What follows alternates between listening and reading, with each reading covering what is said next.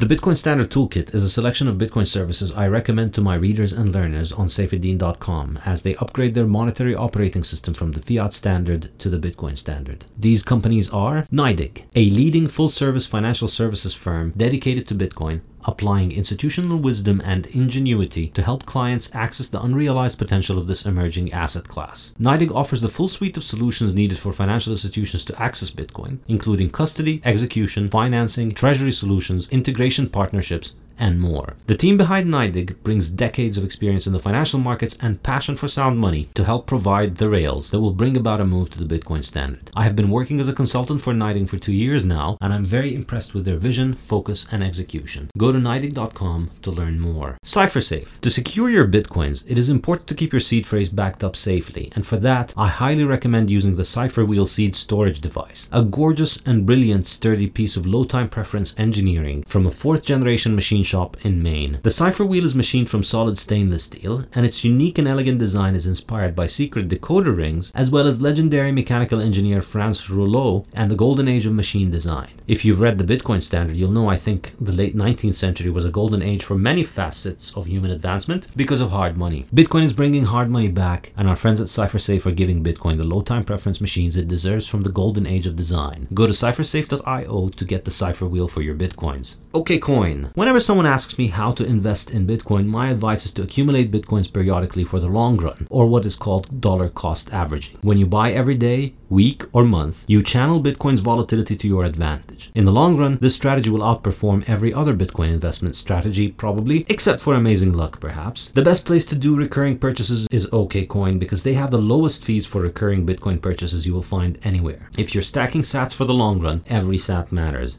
and the fees with each purchase will add up. That's why I recommend you buy at the lowest cost possible from OKCoin. OKCoin is also the Bitcoin exchange available in the most countries around the world, so it will hopefully be accessible for you wherever you are. Go to okcoin.com to get started with your stacking. Nodl 1. As discussed in the Bitcoin Standard, Bitcoin is controlled by the nodes that operate its software. It is only through consensus between nodes that the Bitcoin blockchain continues to live, and it is only by running a Bitcoin node that you are part of this consensus and can verify the validity of the transactions you receive and the ownership of your coins. Whenever anyone asks me what are the most important warning signs that something is wrong with Bitcoin, I always answer the following. If the number of Bitcoin nodes is declining, and or the cost of running a node is rising significantly. I believe it is really important to run a node, but I don't recommend running it on your work or personal computer as it can compromise the performance of your computer and, more importantly, the security and privacy of your Bitcoin node. A far better solution is to buy a dedicated hardware node, and for that, I highly recommend Nodl. Manage all your Bitcoin activity, such as Lightning or BTC Pay server, and isolate them from your personal computer by putting them into one dedicated device that is always running and does one thing only, Bitcoin. Become a first-class Bitcoin citizen by running your own Nodl node, available at nodl.it, and that's spelled nodl.it. Finally, Cold Card. My hardware wallet of choice is the Cold Card. I strongly recommend only conducting Bitcoin trades on computers that are dedicated to Bitcoin and cannot connect to the internet. I like the Cold Card because it is a contained machine optimized for Bitcoin and Bitcoin only. Cold Card is basically a small computer that can only do Bitcoin, which makes securing it more straightforward. Use the code Bitcoin Standard on coldcardwallet.com to get a 5% discount. Hello and welcome to another Bitcoin Standard podcast seminar. In today's seminar, our guest is Joel from Untapped Growth, whose handle on Twitter is also Untapped Growth. Joel works in regenerative grazing, and his company Untapped Growth works on regenerating lands through cattle grazing. Joel has a very Bitcoin-centric view of this, and I think it's a message that resonates with a lot of Bitcoiners because grazing land and taking care of land for the long term produces the food that is healthy in the long term for human beings and makes the land healthy in the long term. Whereas, I guess in the fiat era, we saw low interest rates, subsidies go to foods that generate a high profit in the short term, but deplete the land in the long term and deplete human health. So Joel is not just talking about this, he's actually out there and fixing it. So Joel, thank you so much for joining us today. Happy to be here, Saif. So tell us a little bit more about Untapped Growth and what is it that you guys do? So I built my ranch publicly kind of in Bitcoin Twitter while I was talking about it all. A lot of the Bitcoiners knew I was working on this for a long, long time. the way this whole project evolved is just locally, I run a little small business. I end up running into a lady through normal operations in my small business who wanted to lease land to somebody because with her, she's stuck paying these high residential tax rates on her property that's zoned agriculture because they do recreational horses and stuff. And I end up getting set up with this low cost lease deal where I'm grazing a bunch of land for her for like $1 a year rental. And then talking about this project publicly, I had some people join on. We ended up developing a bunch of herd shares. That way, a couple of wealthy Bitcoiners could get sustainable meat for their family and kind of control the supply chain all the way from the dirt all the way to their family's dinner plate, right? And as that whole thing grew, I ended up having a bunch of people knocking on my door. I had a bunch of wealthy investors who are all like, hey, get us some more of these herd shares because we want sustainable food for our family too, as well as like it's a store of value and a very good diversification play in animal genetics of something that can actually survive the chaos of the world if we have supply chain breakdowns and everything. And then I also had other people who wanted to hold real estate investments trying to talk to me like, hey, could you find some people to help come graze my land? And then I had a bunch of ranchers talking to me of like, hey, like, how did you build your farm like this? And I was like, I think I need to start introducing people together. You guys all have mutual synergistic problems here. And so I booted up the Untapped Growth Cattle Co-op, kind of a little nonprofit that we're building. And I literally am just doing matchmaking. I'm taking these different parties whose problems all solve each other's issues and bringing them together, helping facilitate some mutually beneficial deals. And we're going after building as many of these little ranches that are doing regenerative grazing as we can to heal as much of the land and provide as much of a secure food chain for the Bitcoiners here in America that we can.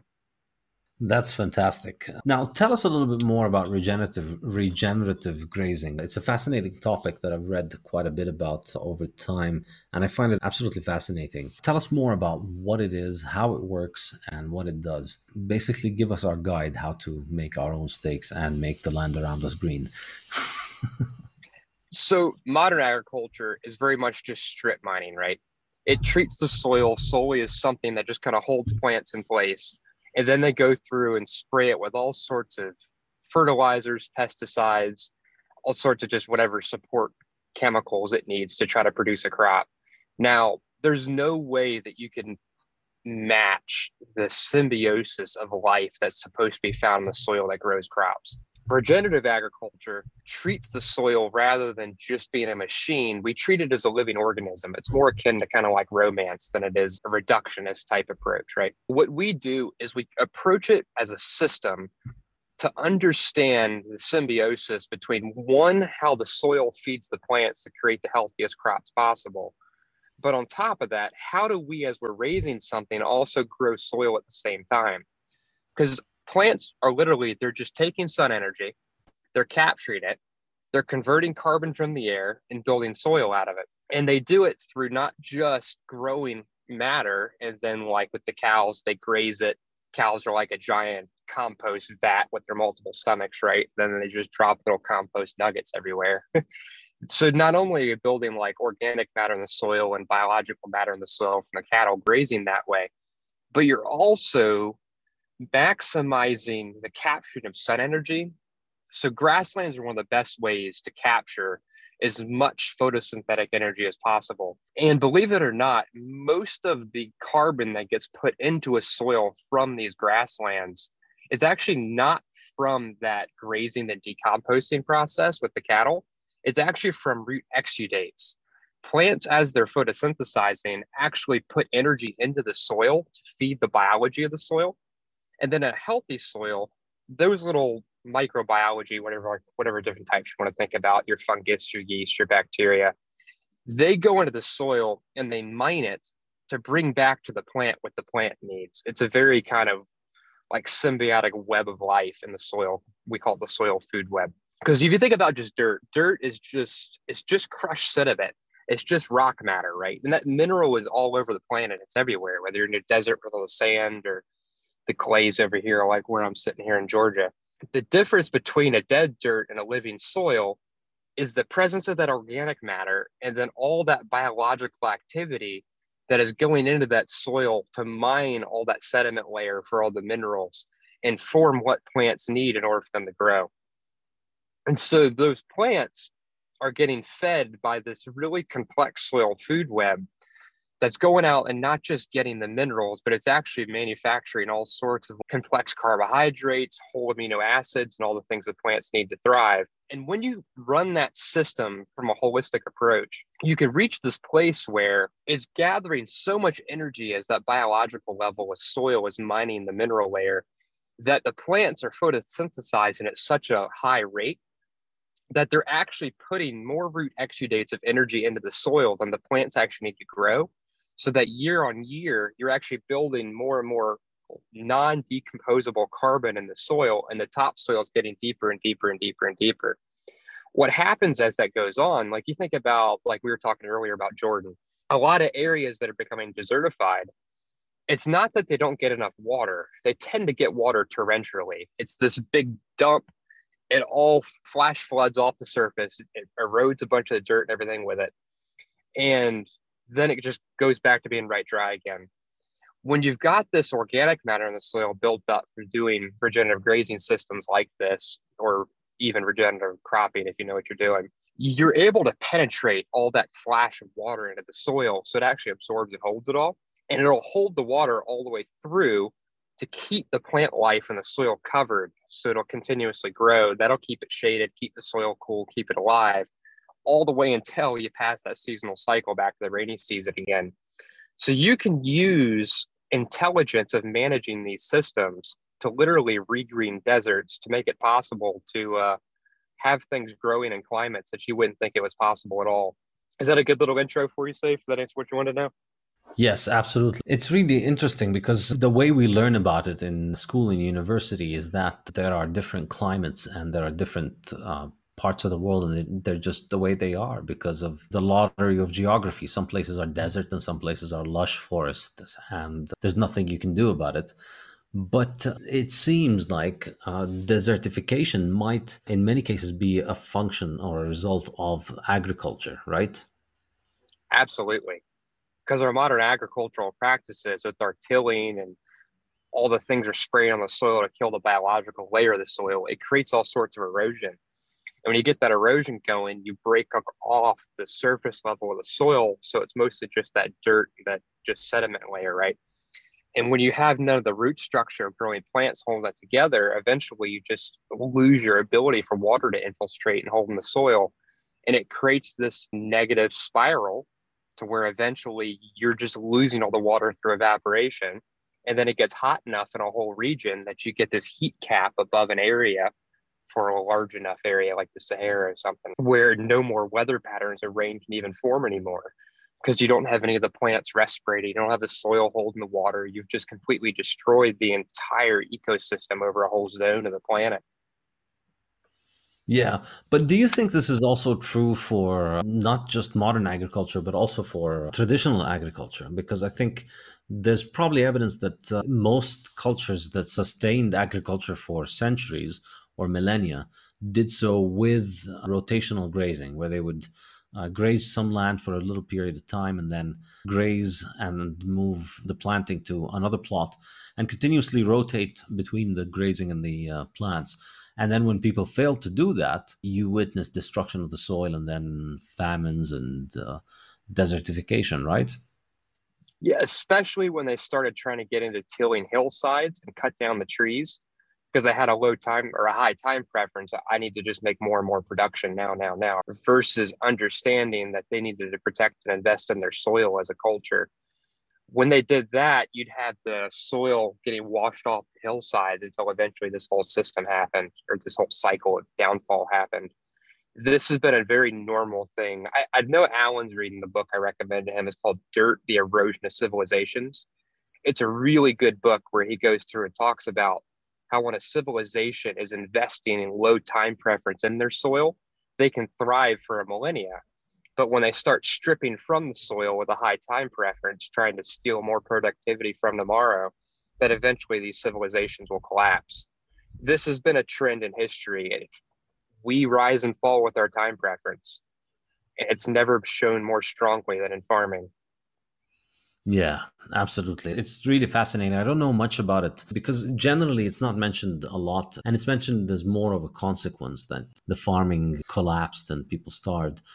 But I think people miss the story of the soil. It's about how well you manage the soil. When you preserve it for the long term, sacrificing short term high profits, you're able to maintain it for a very long time. What is the damage that it has done, modern agriculture in the US, let's say, since you probably know that best?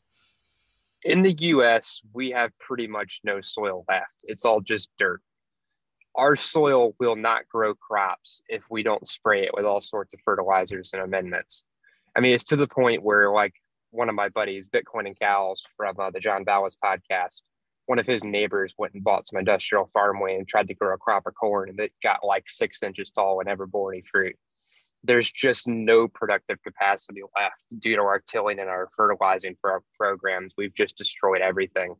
Yeah, it's pretty stark. When you fly over the Midwest, you see just an enormous amount of land that is monocropped for mainly corn and soy, right? I presume those are the two biggest crops in the US at this point. Yep. And during a few months of the year, they're green, but during the rest of the year, it's just dead desert. You just see endless brown patches. And historically, I think it was said that it used to be that the topsoil in the US was 10 foot deep before European intensive agriculture and before the murder of the buffalo. Is that correct, you think? That is correct. And it wasn't just the buffalo. The buffalo were actually semi-managed by the Native American population that were indigenous here in North America. They intelligently were using control burns and they kind of maximized the migratory patterns through their hunting management. All that developed that 10 or 15 feet of topsoil in the Midwest. If you read Lewis and Clark's journals, they talk about the grass being so deep in the Midwest that it was above the top of a horse's saddle while they were trying to cross the plains on their horse. It's incredible what it used to be. I mean, we used to be known as the breadbasket of the world. We had this beautiful inheritance of incredible productive soil. And that was like the soil is your base productive asset of humankind, right? And we, with our high time preference, destroyed it. Yeah, it was a pretty enormously fast descent in the quality of the soil. With the rest of the world, it was more gradual, I think, because the rest of the world didn't have industrial technology until the last couple of years, last couple of centuries, basically, which is when the US got it. But the US had an advantage being at like the forefront of technological advancement in agriculture, that this stuff has been around for quite a while. And it's had an enormously devastating effect. In the rest of the world, in Europe and in the Middle East and in many parts of the old world, the soil had been degrading slowly and you were having problems with population, but it was gradual and slow and manageable in most cases. But now in the US, the stripping of the soil is happening at an incredibly fast rate. It's amazing. There's nothing much left. Do you know when it started? Let me take a wild guess. 1971? 1972.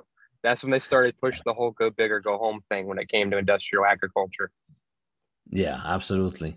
And I write about this in the Fiat Standard. I have a chapter on Fiat food. It's very obvious and transparent that the driving motivation for a lot of agricultural policy at that time was making food prices go down. It was all about economies of scale, getting production faster, and making food prices go down to beat inflation. Because, obviously stopping the money printers is not a popular way of actually beating inflation, even though that is the only way that actually works. But of course, governments will always lash out at anything else rather than the solution. One of the things that they did is they massively subsidized agriculture, industrial agriculture, and subsidized it to grow at scale. Earl Butz, who was the Secretary of Agriculture at that time, he said, go big or go home. They consolidated all the farmers together.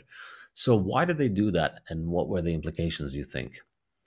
I think it was exactly what you're saying. They're trying to drive the cost of food down because of this whole inflation paradigm.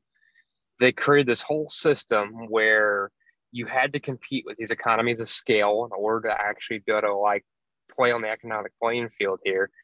But it was all about access. Once again, it was this who was the biggest to have the best access to the debt window, to get the biggest capital expenditure, to buy the massive equipment, to get the turnover rates to sell into this giant forming mega industry, right? Just like everything, the Cantillon effect centralized it. In the long run, what it did is it also monetized the land, as we've had this whole inflation dynamic happen, right? So now modern farmers, like Greg Judy was one of the ones who really first pushed this message of like, do you know who Greg Judy is? He's pretty I big don't in the think so. regenerative grazing movement. Okay, so he was a mainstream cattle rancher. He pretty much went broke and lost his shirt and was like, there's got to be a better way to do this. So he developed this low cost lease model of regenerative grazing where he went out and found a bunch of wealthy people who have recreational hunting properties in Missouri. And he went and knocked on the doors and was like, hey, I'll manage your land for you. I'll make it look like Eden. I'll increase the value of the hunting because the wildlife will get more diverse. Your deer will get more like higher quantity and higher quality of kills for you to come out here and hunt. Give me your land to let me graze it for like $1 a year for all your property, and you'll never have to think about it again, right? And so he developed this whole system where now as a farmer, he doesn't have to carry the cost of the land out of his actual operating budget of the farm anymore, because that usually as a farm is your biggest capital expense, right? What he was discovering that he didn't really put to words at the time was that land, due to this whole inflation thing, due to this whole centralization of farming thing where it got so big, land monetized just kind of like gold, right? It priced out the productive use case of farming because it's all just being held as an investment asset at this point. Mm-hmm. And so small farmers can't afford to own land anymore. Your biggest asset that you should be valuing based upon its productive capacity, it's not capable to use it to produce, which is why we've gotten deeper and deeper in this whole subsidy hole, trying to keep the whole thing afloat, which is pushing more and more towards the same mistakes that destroyed everything to start with of industrial destruction of the soil. It's Spiral. amazingly sad. Yeah, it's amazingly sad. It's it's the same thing that you see happen in housing, where because you can't have a proper saving account in the bank that works as a saving account, you end up over investing in housing and buying properties that you don't really need because at least they'll hold on to their value better than fiat money at a saving account or in government bonds. And the same thing happens with farming land. It's the same thing.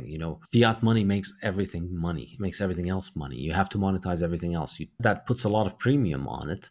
And then when you throw in the fact that that leads to people having an incentive to overexploit it for the short term, you end up with highly unproductive land. So there's very little productivity to be added to it. It's pretty sad. But yeah, as you said, your solution, I think, works excellently for this because the farmer doesn't have to buy the land. And the person who owns the land ends up witnessing enormous improvement in the quality of the land, right? Exactly.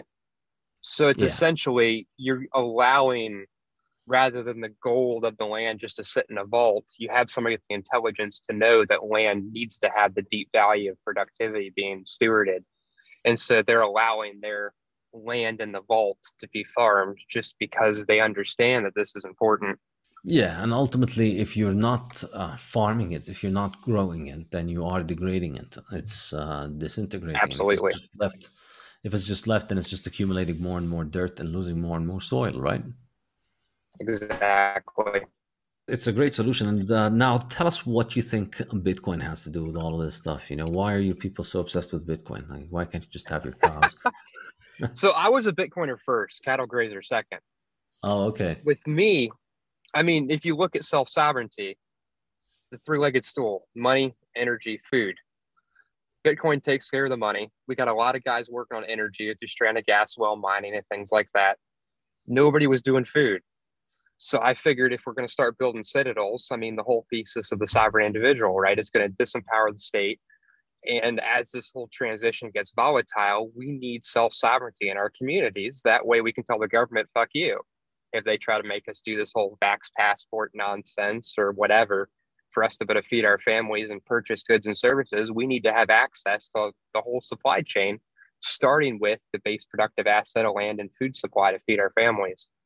I kind of started as a Bitcoiner, but what Bitcoin does from us here, it gives me confidence to make a play where essentially I'm shorting the entire agriculture industry in the belief that its monetary valuation will actually reach an equilibrium that makes more sense again one day.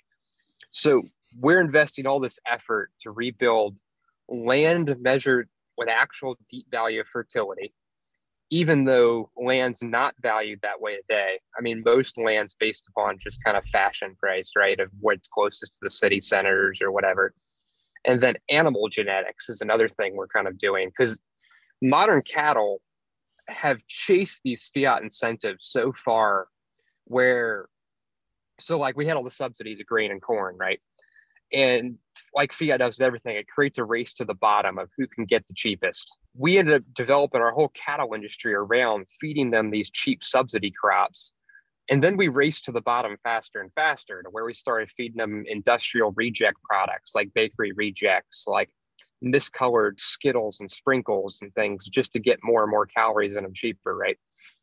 And in that race to grow cows at the cheapest input price possible, we've created a modern cattle genetics across our whole country that literally can't survive on just grass for the majority of them. They can't maintain enough body condition without all this extra feed input, as well as all the medical care of your vaccines, your antiparasites, and all these just things we use crutches to keep them alive, right? So our cows can't be used to steward the land anymore. They only work in feedlots. What I'm doing is I'm going after some of these old heritage breed animals, ancient genetics. They're actually capable of being cows, right? And the problem is the whole fiat marketplace is based upon fats. Most of your cattle sales at the auction houses, they're all based upon these just stupid metrics of these EPD sheets that are completely manipulated statistics, just like everything is in fiat. The whole cattle sale industry is based around these EPDs. It's all manipulated spreadsheets, just about kind of pandering to those that are the top of the industry. It's all politics, just like everything else is in fiat, right? What it's done is it's put a lot of us cattle grazers in this world where the cattle that we truly want to be raising are not profitable to raise because they have no USD value to them. They don't resell. So you've got these cows that are so sick they can't even graze on grass. They'll sell from anywhere for like the breeding stock of Angus from like 3,500 to 4,500, maybe $5,000 an animal, versus these heritage breed cows that are actually really quality animals. You're lucky to get 1,500 to $2,000 out of them. So the whole marketplace is just broken. It incentivizes you And to you think just stay on this. the reason they're much cheaper, the good animals are cheaper, is why exactly? Because they make less meat per animal. They're not as It fat. has nothing to do with that. I mean, you could have these animals where they're bred, they're producing more meat of a higher quality, and the industry still wouldn't care. What's happening is it's all based around the statistical analysis of what animals are like, has the quote unquote best genetics, but the whole thing is manipulated based upon false metrics and even solving for the wrong questions in the first place. Yeah, I mean, And a shouldn't the lot of, market decide just in price? You know, that's how it should actually just work. you would think so, except for the fact that this whole market is centralized around these mega processors, right? We have 4 processors processing 80% of the meat in our country. Mm-hmm. And it's essentially like an OPEC thing where these guys are colluding with a perfect monopoly where when cattle prices start going up, they literally just stop buying cattle. So there's this whole collusion to keep the industry where it's at because this is how these guys keep their power base, right? It's not a free market. With us, we're trusting that Bitcoin fixes the money. And when the money gets fixed, it snaps everything to a hard money standard where prices actually go to their underlying value again. It gives us the confidence to hold these positions that have deep value of actual real worth because they're productive and useful rather than the current fiat fashion value. That way, when Bitcoin fixes all this, not only do we have the assets that in a collapse of agriculture scenario that are going to be able to survive and feed our families, but we have the assets that are actually be worth real money again versus the broken stuff everybody else is holding due to the fads of fiat.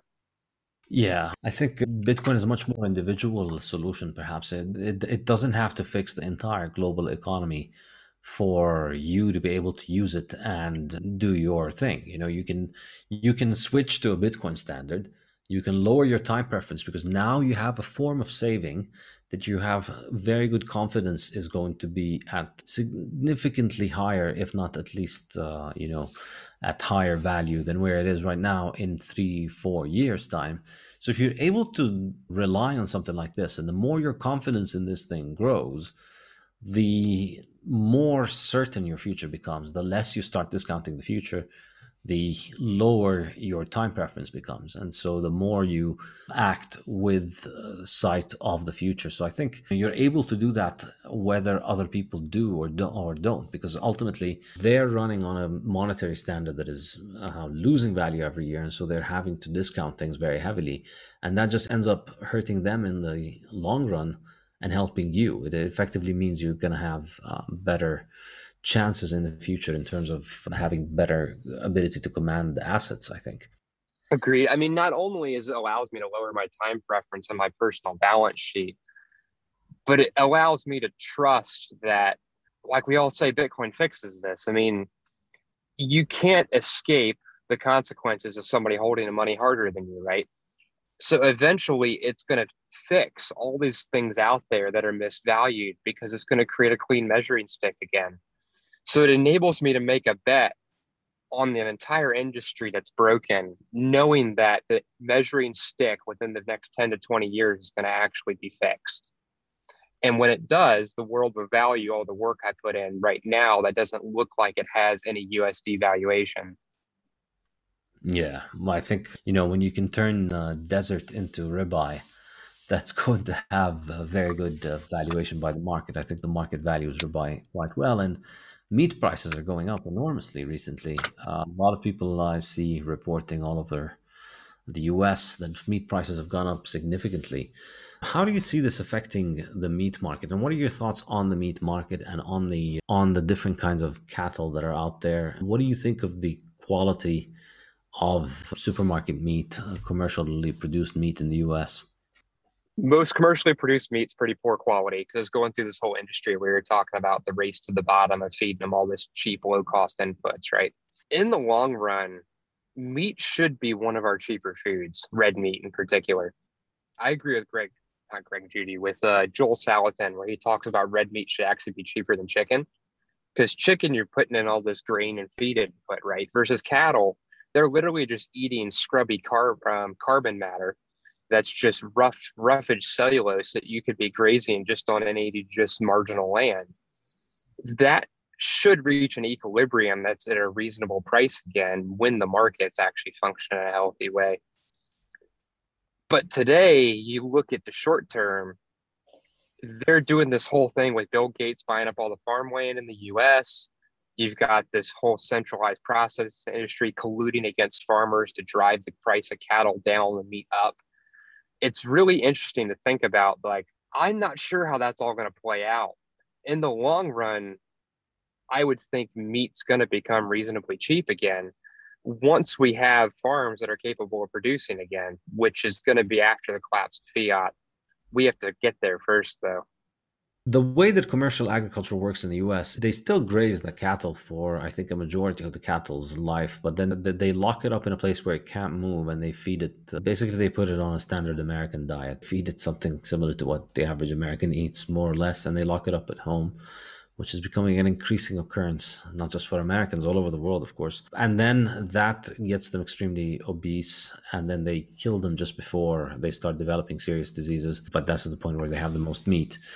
People who do regenerative grazing generally prefer to just take the meat straight from grazing to slaughter without that extra period.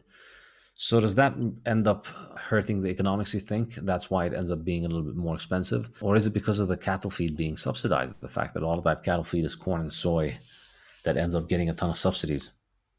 Biggest thing driving the cost difference is literally the regulations around animal processing. I Okay. can outcompete them with my low cost input because all I'm feeding my cattle is a little bit of salt and then just brush on my scrubland, right? The input costs are extraordinarily low.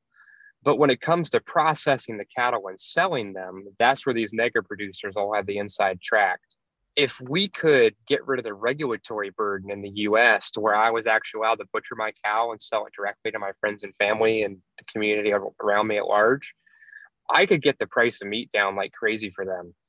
It's literally just the regulation issues that make them outcompete the little guys so bad.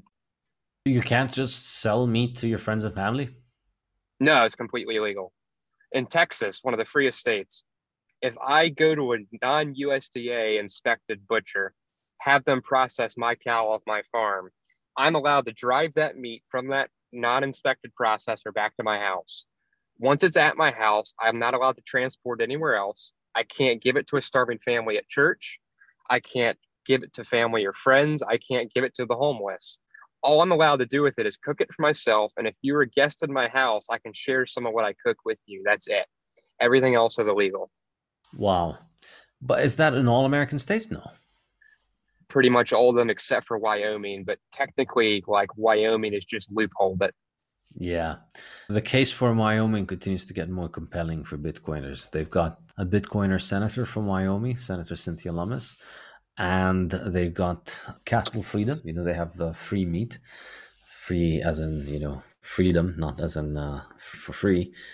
And they've also got good Bitcoin regulations that they're working on. So this definitely seems, I think, encouraging. Wyoming's really interesting too, in that they actually do all their taxes on their land based upon the productive capacity of the soil. So they measure AUMs of how many cattle you can run on the property, and that's what your tax rate is in Wyoming. Oh, interesting. Yeah, it actually makes sense. Yeah, I guess. So Kiki is asking, you're leasing these farmland so as to avoid high property taxes on unfarmed farmland, right? If it's unfarmed, then it's treated differently from farmland for tax purposes, right? Yes, that's what the value prop is for a lot of the people who are trying to hold on to owning the land. Is when I come in and help find somebody to graze it for them, it gets their tax rate down significantly. Not only Yeah. that, but you're building real value because you're increasing the fertile capacity of their soil, right? So in the long run, that will increase property value. Yeah, but do you think these tax arrangements can continue, that it'll continue to work, or do you think that they could change the regulations around this? If they start changing things like that to charge more for people doing agriculture, there will be no agriculture left. They're throwing subsidies at agriculture left and right because if they don't, the nation starves. So it's not just tax benefits that you get for agriculture, but there is so much easy money out there right now around it too. But once again, all that easy money flows to the cotillionaires who are the closest to the cheap debt window and all the other parts of these processes. So it's Yeah, I think. centralizing the mega corporations all over again. Yeah, and I think people have a lot of romanticism around the idea of farms, and they think, farming subsidies are out there helping the small American farmer keep his family on their farm and feed themselves and make the nice They're not. little basket of peaches that comes into your supermarket from the organic farm that he has.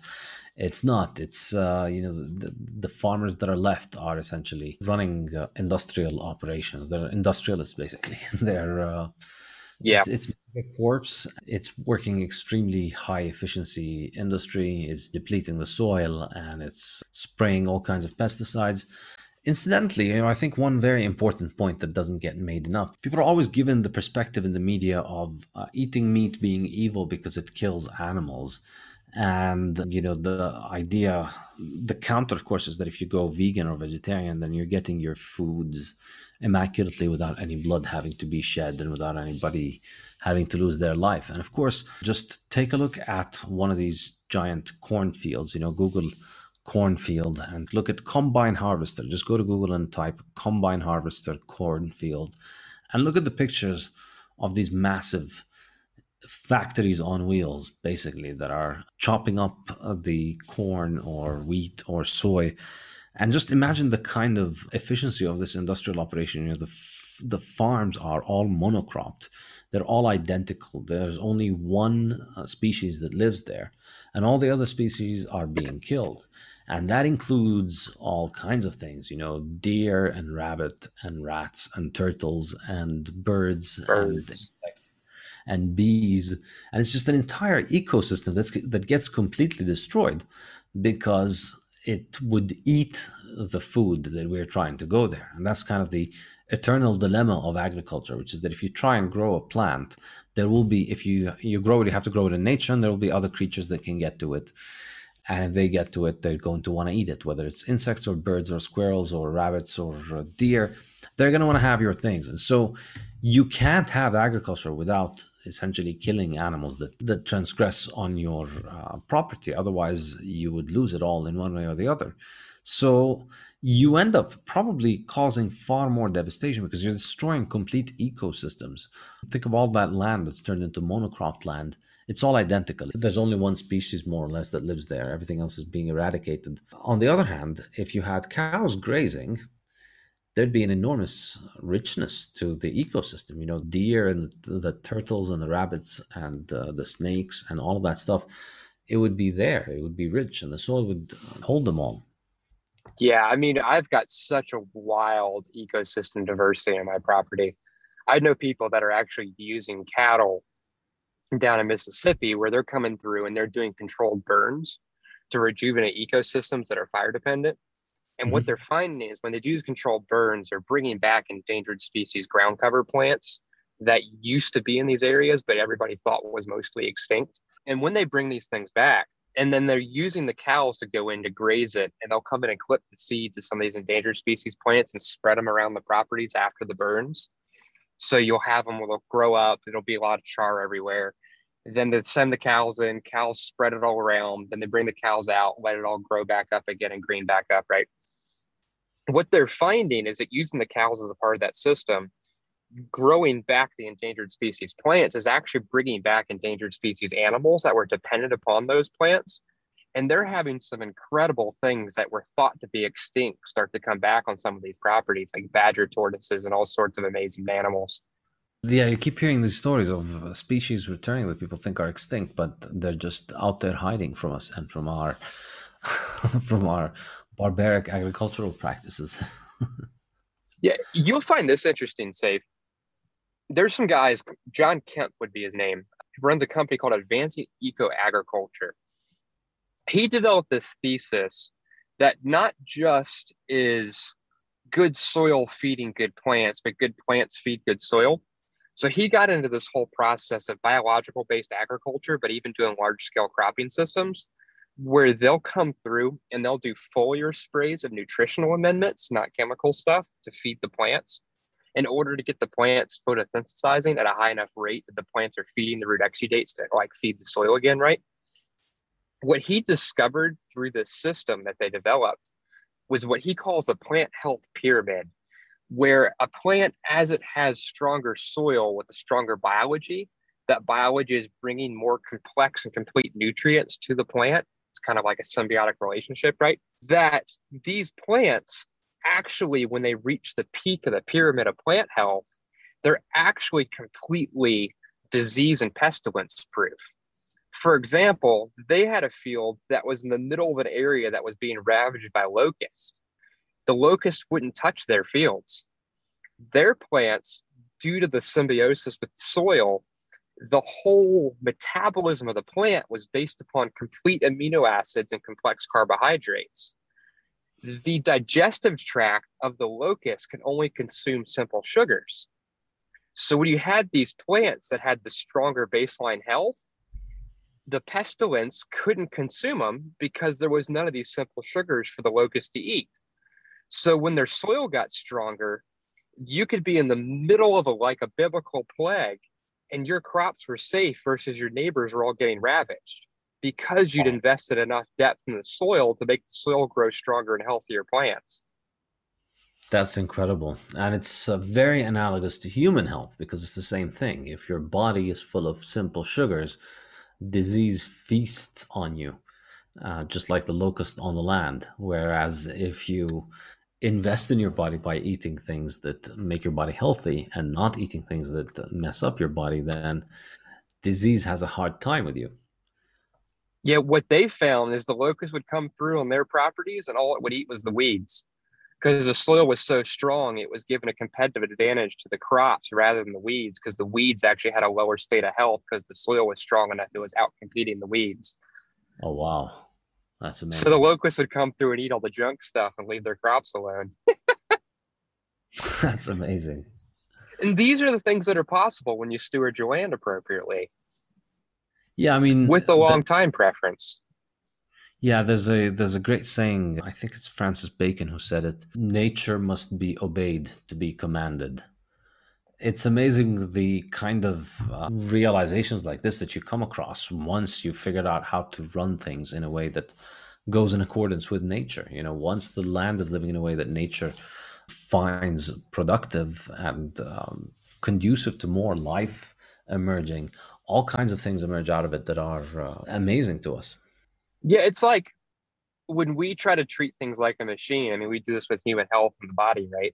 You cause this systemic fragility where you're just chasing, solving one problem after another problem with all these interventions. And we've done the same thing with farming in the soil, where we just have to keep chasing problems that shouldn't exist in the first place because we've not respected the wisdom of the right first principles. Yeah. Now, getting a little bit more practical, for the average Bitcoin carnivore listener who's considering getting into this, what's the smallest herd of cows or other animals you think? And what size of land do you need to make a difference in the quality of the land and the size of the land? So, what that really comes down to is having enough animals that you can simulate mob behavior. So, like you think about in the wild, like the bison over in the Great Plains, the behavior that we're trying to simulate to do the regenerative type grazing is where they're tightly packed together competitively. The reason they used to do that in the wild was because of predator pressure. They're bunching together for safety, right? And now when you're bunched together in a mob, you eat intensively and non-selectively.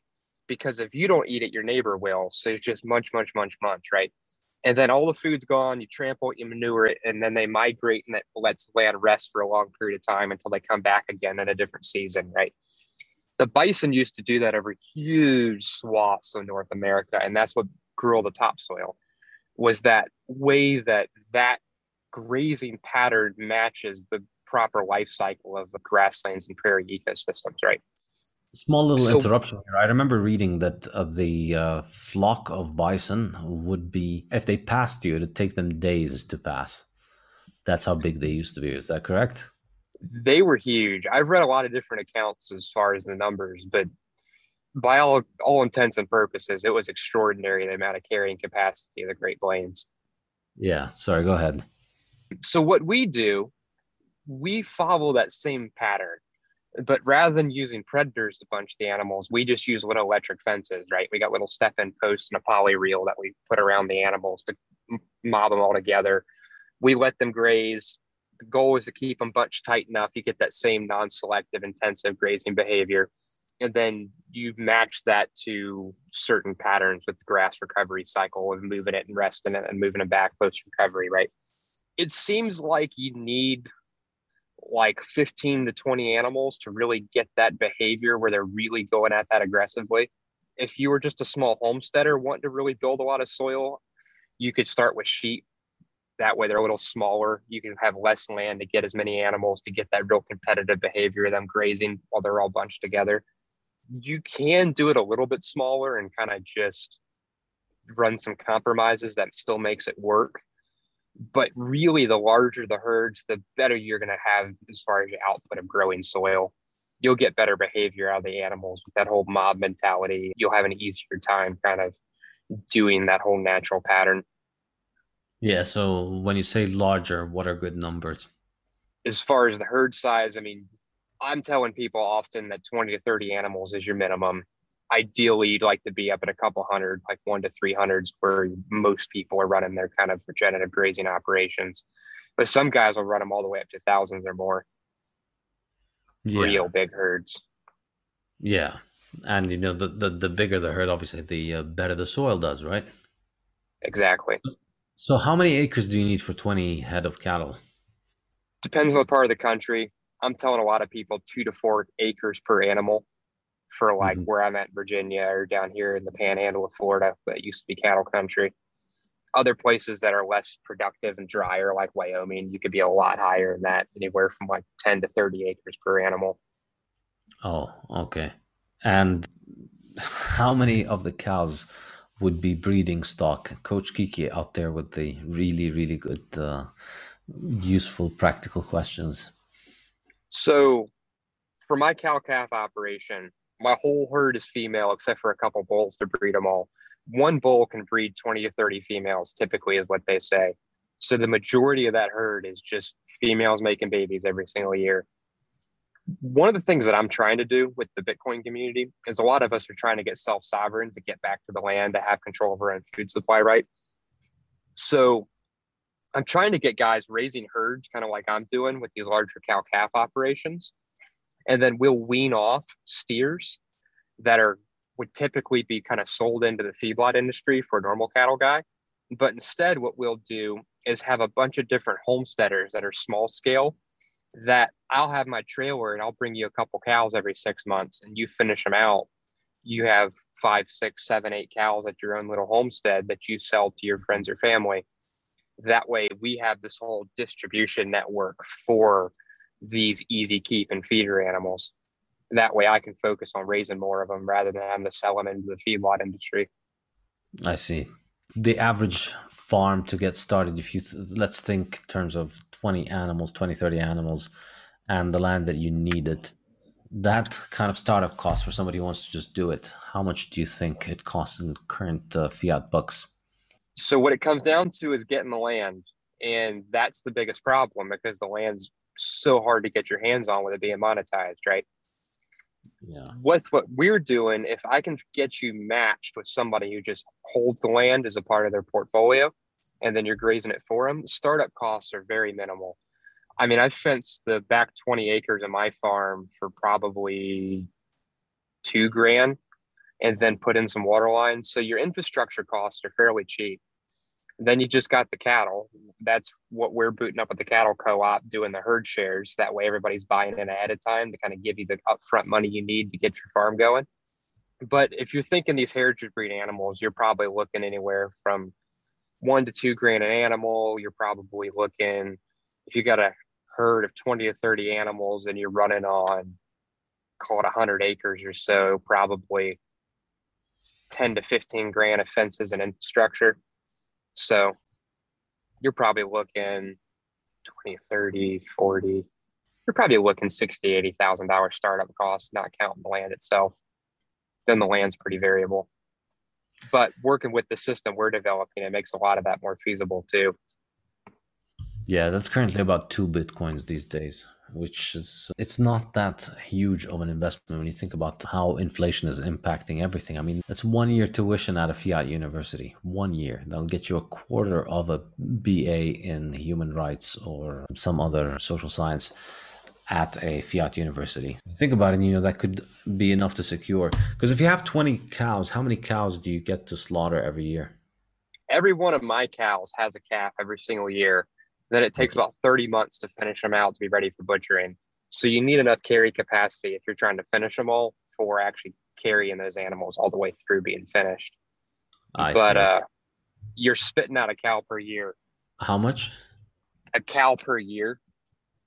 So all my females are going to have a calf every 11 months or so. So after a couple of years, you're at like 20 cows a year, more or less. You could be making 20 a year. And that's, Yep. yeah, that's enough to feed something like 20 families. Yep. Yeah, so 2 Bitcoins today to feed the 20 families in perpetuity. They just keep regenerating the land, making the land better, and they grow the crops. Effectively, they'll get better and better at it. So that's really quite attractive if you think about it. If people want to live like in a community of 20 people next to some area where cattle are grazing, you don't need a lot of cattle to just secure enough food, whatever happens in the world. If you live next to this is the thing. Like if you live next to an area where this happens, you guarantee that the soil around you is good, it's healthy, it protects from natural disasters like flooding and landslides. It means delicious, healthy meat. What's not to like? If you do it over large enough tracts of land, you're even purifying the water tables and things because that biological layer of the soil is actually what breaks down all the petroleum products and will actually clean the whole soil and water table as it's infiltrating through it. Nice. And you think this is also workable in lands that have been desert for quite a while, for hundreds or thousands of years, not just modern agriculture victims, but even in deserts like in the Middle East? Absolutely. It's harder to get it started. If you look at Alan Savory's work, they've really proved out the system to how to do it, but it's definitely possible. You just need enough rainfall to be able to capture it all that keep things growing through the course of the year. But they've proven that you can actually refill the aquifers and actually bring back historic water patterns of springs and creeks and rivers and things that used to be there. It's pretty incredible when you look at what Savory's doing over in Africa.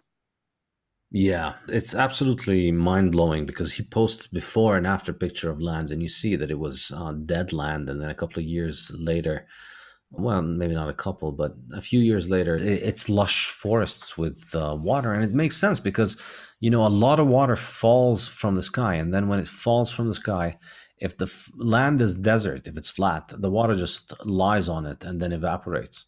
Whereas if the soil is rich, it gets absorbed and then it goes into streams and it stays in the land and then it gets evaporated more often, and then that leads to more rainfall, so you can literally make the deserts green. Yep.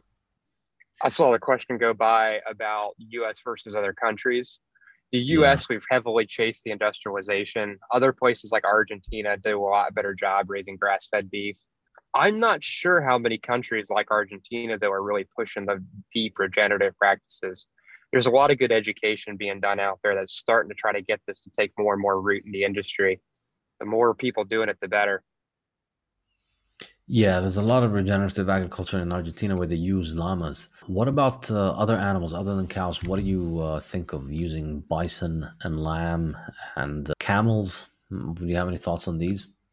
Anything that's a ruminant can be used for the exact same purposes.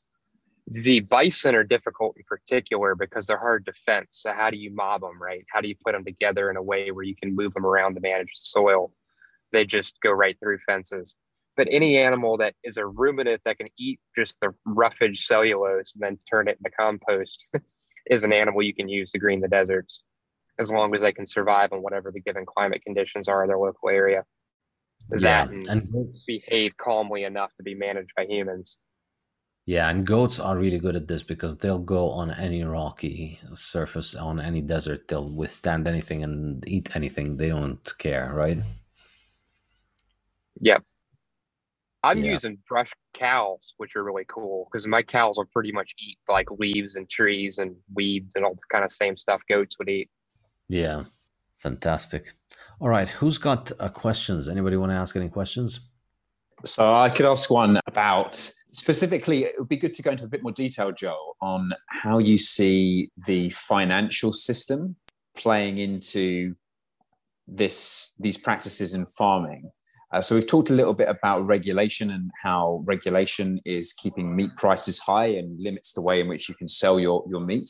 But specifically, how is it that the kind of debt-based fiat monetary system encourages these practices in a way that having sound money would not encourage them?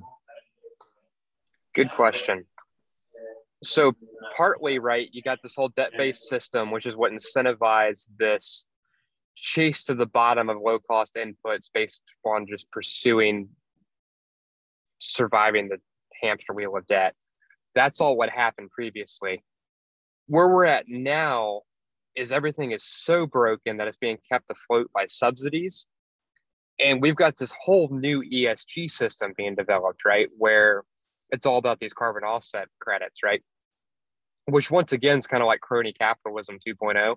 For example, recently Land O'Lakes, they took one of their feedlots, they put in a bunch of solar panels and LED lights, and now they got bare dirt all over this property, and you get carbon credits that they're selling on the open market because they did these little things, right?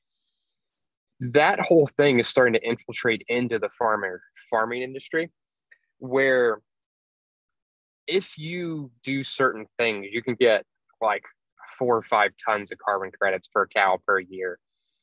But this whole thing is just going to be this whole quintillionaire all over again, where you have this high upfront cost that only the big guys can afford to pay to play these games.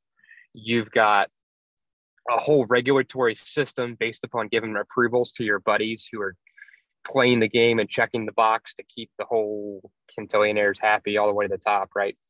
And it's going to centralize the whole industry and destroy small farmers once again, where some of these farms that are making credits on cattle are making nearly as much money on the carbon offsets as they are on raising cattle themselves.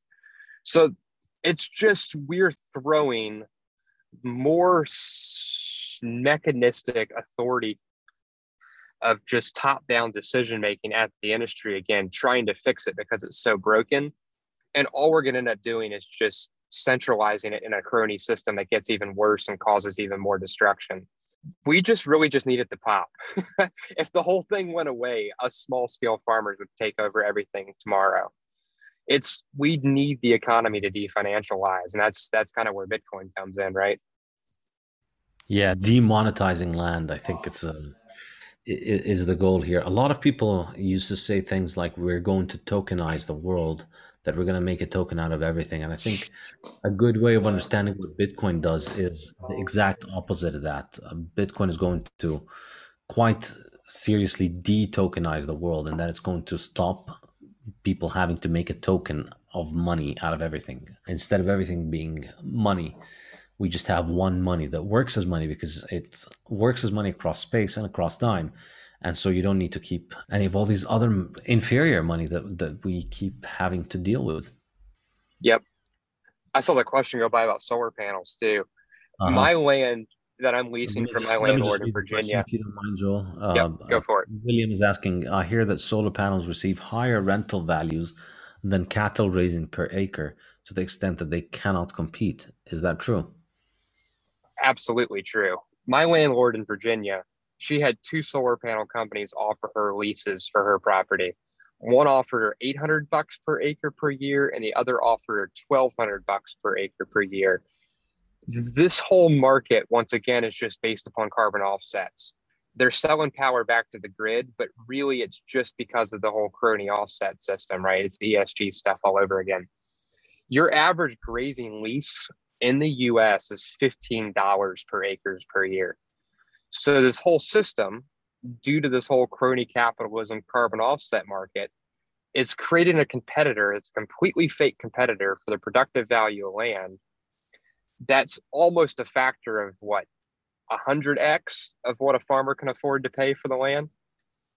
And now it's forcing the farmers to have to play the carbon offset games to compete with these other guys, like your renewable energy companies playing the carbon offset games. And we're all just having to chase, trying to pander to the agenda here in order to survive. Yeah, it's absolutely amazing. These solar panels are the gift that keeps on giving. So these things, practically, I mean, they would probably exist in some small capacity. You know, people will have it as a heater for water, particularly in sunny locations. It's something that works great, keeps your water hot most of the day. But the notion that you will use it to generate electricity is just an enormously fiat idea. And I have a whole chapter on this in the Fiat standard called Fiat Fuels, which is, incidentally, I should mention now, is now available for pre-order. You can pre-order the Fiat standard on my website. Go to safetydeen.com/Kickstarter. And there's a chapter on Fiat Fuels, which is, in my mind, particularly solar, biofuels, and wind. And in particular, the idea that you can generate power from solar and wind. These are intermittent sources. They're not on at all times, but people need electricity at all times. So they can't function on their own. They need to be backed up by reliable energy sources like hydrocarbons or nuclear or hydroelectric power. You need to have these, and you need to have these be able to deliver 100% capacity, because solar and wind could go to zero, and the solar goes to zero every night, and wind can always go to zero if the wind stops blowing. So at night, if the wind's not blowing, they both could be zero, but it could be a night at which you have peak demand because it's cold, or because people are using a lot of power because there's an important TV game, game on TV, or whatever it is. So you need to have the capacity to run your power plant, your reliable energy power plant. You need it. It takes up a little bit of land, and it's able to produce a lot of power reliably at all times. So you need to buy that anyway. It takes very little land, produces very little pollution. And so the notion that you're benefiting somehow from investing in these enormous amounts of land to use it to generate energy that's superfluous. It's really, it's not just intermittent. I think it's superfluous because you already need to have the capacity to provide at peak load from the reliable energy sources. So it's a complete waste of resources. And the only reason that it happens is because it gets subsidies. And it's just been the same story for many years now, where we keep hearing about these energy sources. They're going to change the world and they're going to save the planet and they're going to get much better. But they don't. They just keep getting more and more subsidies. But the interesting thing is, I'm wondering, how do these solar panels treat the land? Have you heard from landowners who implemented this, put a large amount of solar panels for power generation, and then found out, what happened to the land? I'd imagine it can be good to cover it from the sun for so long, right? So some companies are getting into doing symbiotic things where they're putting in panels that are taller so they can grow actual ground cover and do pollinators and stuff underneath of it, and or graze sheep or something underneath the panels. That's Mm-hmm. not terrible. They try to work pretty hard to do low impact where they're driving the steel beams in and then you can just pull them right back out. And they have very minimal concrete pads for some electronics. Those aren't super destructive. Some companies don't care about that at all. And they're coming in and putting concrete in and just pretty much just being destructive. It very much depends upon the principles the company applies. Thankfully, Yeah. a lot of solar panel companies are starting to get into integrating with regenerative agriculture, especially sheep operations. They're using their kind of fiat monetary success to the carbon credits to give really cheap lease rates for or even sometimes they pay for the sheep as like grazing as a service, where it's like they pay you like to be their landscaper to keep the grass down, right? The local communities aren't letting them put in solar panels anymore. They won't, like when they go to the county to get approval for permits, can we like put in solar panels on these lands? The local communities are all up in arms of like, you're buying up all the farmland. So they're using regenerative agriculture as a way to maintain political support, which is interesting. Oh, I see. If we just got rid of the carbon offset markets, this whole thing would make sense because prices would dictate what actually was sensible to be doing. Yeah, exactly. We just need markets. Markets will tell people what is worthwhile. It's amazing how hard it is for people to get this. But there's hope because there's Bitcoin, I guess. All right. Anybody else got any more questions for Joel? Yeah, Joel, I was confused by your comment on selling. You're in Texas, I think. Is that I'm correct? in Virginia. Virginia. I So use Texas as an example because it's known as a freedom-loving state, so it shows just how bad it is here in the U.S. the restrictions you're talking about, are those just federal inspection process, or are you, like here in Kansas, I buy sides of beef and whole beef all the time. No issue. Now, it has to go through a federally inspected processing plant, and Yep. I can't resell it retail, but I can buy all I want. Mm-hmm. I assume the same is true there in Virginia. Yes. So the federal inspection process for USDA inspection for meat is a crony system that's very unevenly enforced. If a small business tries to boot up a processing like facility, one, you have really high upfront expenses in order to get all your approvals and everything taken care of. But on top of that, and Joel Salatin talks about this a lot in his book, Everything I Want to Do is Illegal, where he was trying to do on-farm processing of chickens and get USDA approval to set up a little open-air processing unit. That way he could sell chickens to his customer base at scale, right? And with the little guys that try to do this, the USDA inspectors come through and they are ridiculously strict about all sorts of inanity. And they let all that stuff slide with the big processors. So they've created this competitive landscape where the regulatory burden for the little processors is extraordinary. And then they let it all slide with the big guys. So for us little guys, we have to be willing to eat the cost and all the headaches of working with the big processors in order to get our meat processed. And they'll do stuff to us little guys often where like they won't even, I'll give you my cow to have you process it as a big processor. They'll give me back meat for a different animal and they'll just keep my cow because it was the better meat and they'll sell it to their buddies because like traceability is a huge issue with these giant processors. And the little guys can't compete enough due to this regulatory stuff to make it even possible for me to have another option as somebody that'll treat me better as a small guy. And with that, the whole cost of processing is very controlled by these giant centralized mega corporations, which makes it really hard for the little guys to compete. Currently, with the post-COVID world, your lead time on getting an animal butchered, last time I checked, was 18 to 20 plus months. You had to get scheduled just to get 1 or 2 cows processed by some of these places. I've noticed here, my wife and I have always purchased bulk beef. So we're real disciplined in how to go about consuming it, which is the problem most people have. They fill a freezer and then they don't know what to do with it. But buying in bulk, we buy all grass-fed beef. We bought from the same producer for probably 15, 20 years. And he has not raised his prices. And I've looked religiously.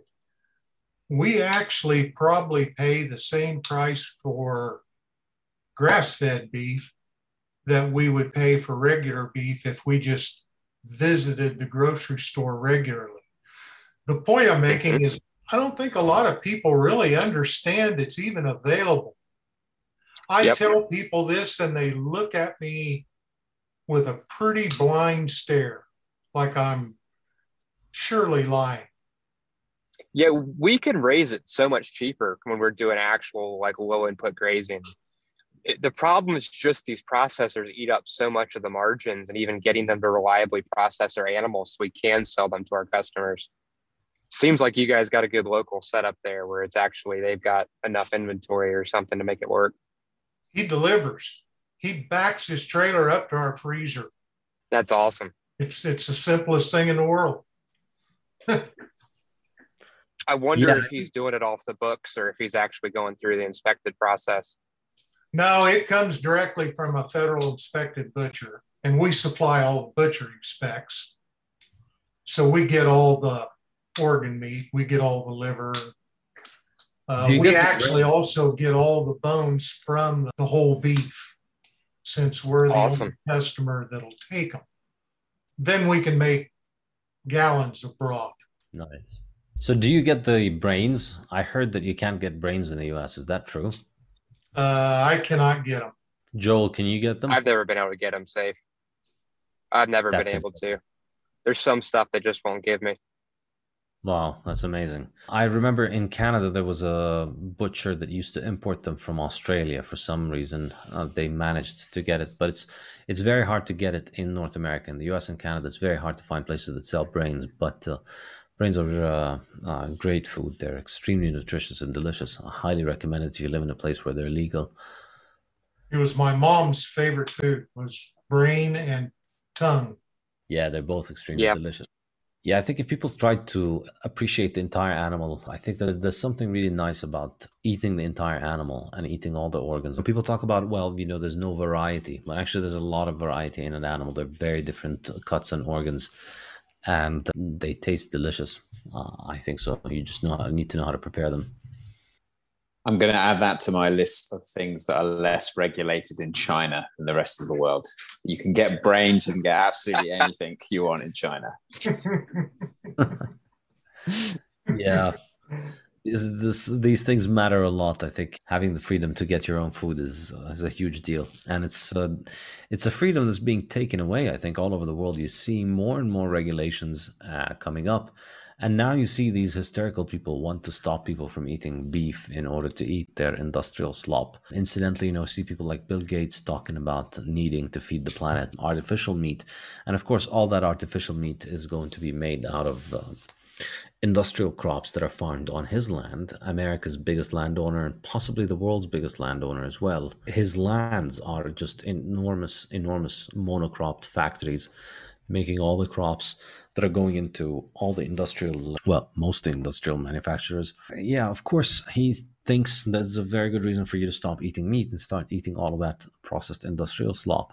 He stands to gain significantly from it. But to be fair to him, I'll always credit him this. At least he believes his own bullshit. We can tell by just looking at him that he clearly believes his own bullshit when it comes to this. Like, he clearly also, I bet, Bill Gates has like a private lab, which he doesn't talk about, where he has hired an enormous number of very smart scientists to try and work on developing the best plant-based foods for him, because he really thinks this is how you save the planet. And it's very convenient for him to believe this, obviously, because it helps him invest in all of this agriculture and make money from it, and he thinks he's saving the planet from it. But he's saving the planet as much as he is saving his own health. And if you look at him, he doesn't look too well, I think. And it's because he eats the industrial slop that is farmed on his farmland. It's almost certain that is the case.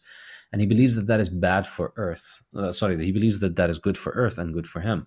But I think it's pretty obvious for anybody to see that this is like the equivalent of flat Earth beliefs these days. If you think about just something that's so completely out of any rational consideration, it's clear that this is not how the Earth thrives. You're depleting the soil, and people are getting sick from eating this. And interestingly enough, if you look at Switzerland is like the country that maintained the gold standard for the longest. They were on the gold standard until the 1970s. And they had the most, I think, grazing. It's a country that has a lot of grazing and a lot of cattle and a lot of cows. And they also have the lowest obesity rate in all of Europe. I found this an interesting data point. I always, whenever I think about something, I look at Switzerland, and you compare Switzerland to others, and they always make the case for why sound money and hard money does a society good. So under hard money, they had zero unemployment and zero inflation practically up until the 1970s, as I discussed in the Bitcoin standard. And under hard money, they've managed to have the least obesity. They've maintained their soil quite well. They have a lot of grazing and not a lot of farming. But I think things are changing now. They're becoming much more of a fiat economy, because, they've gone off the gold standard and are joining everybody else and just becoming fiat strip mined. You fly over Switzerland now, you see more and more cornfields and soy fields, unfortunately, amongst the grazing cattle. But hopefully Bitcoin fixes that too. Anybody want to ask any other questions? Joel, I would just ask, it sounds like you have a lot of dairy production going on if you are favoring female cattle. What are you doing with the dairy? Is that being shared among consumers? I am only raising them for beef. It's the easiest model economically to bootstrap the operations for getting going with more of these regenerative farms. So my cattle in particular produce just enough milk to get the babies growing to a satisfactory size to wean them off to get them growing for finished and for meat. I do love raw grass-fed dairy. Trying to get that to work as an economical model that we can scale is a completely different problem. Yeah, it's illegal in most of the US, right?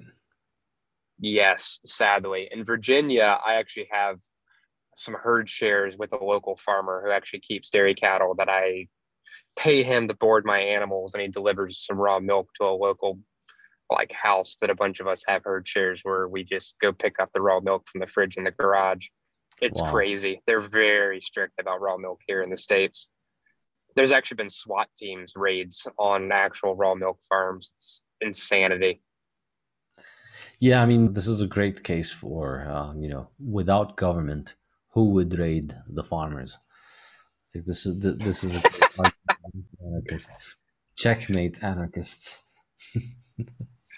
Ridiculous. Yeah, I love using raw dairy as one of the cornerstone nutrition sources for families and homesteads. It makes sense for everybody at a homestead scale to have their own family milk cow. My goal with the cattle co-op and a lot of the project I'm running is to get as much land and food security developed as possible for as many Bitcoin families and communities as possible. The upfront labor and knowledge required to do the dairy is a lot higher than doing these really rugged, low input beef cows. So there will be like a much higher cost of training and equipment and capital goods and things to get dairies going. So for now, I'm just focusing on the easy win of getting people that don't know how to do the grazing up and doing it with the easy keeping beef cows with the lower capital expenditure. And then maybe down the road, a couple of years, when we have some guys who know what they're doing, we'll scale into doing other parts. Fantastic. All right. Well, thank you so much, Joel, for joining us. And thank you, everybody, for joining. This was a lot of fun and quite an inspirational story. I hope a lot of people listen to you and make the world's deserts bloom with beautiful cattle and delicious ribeye. Thank you. Appreciate it, Safe.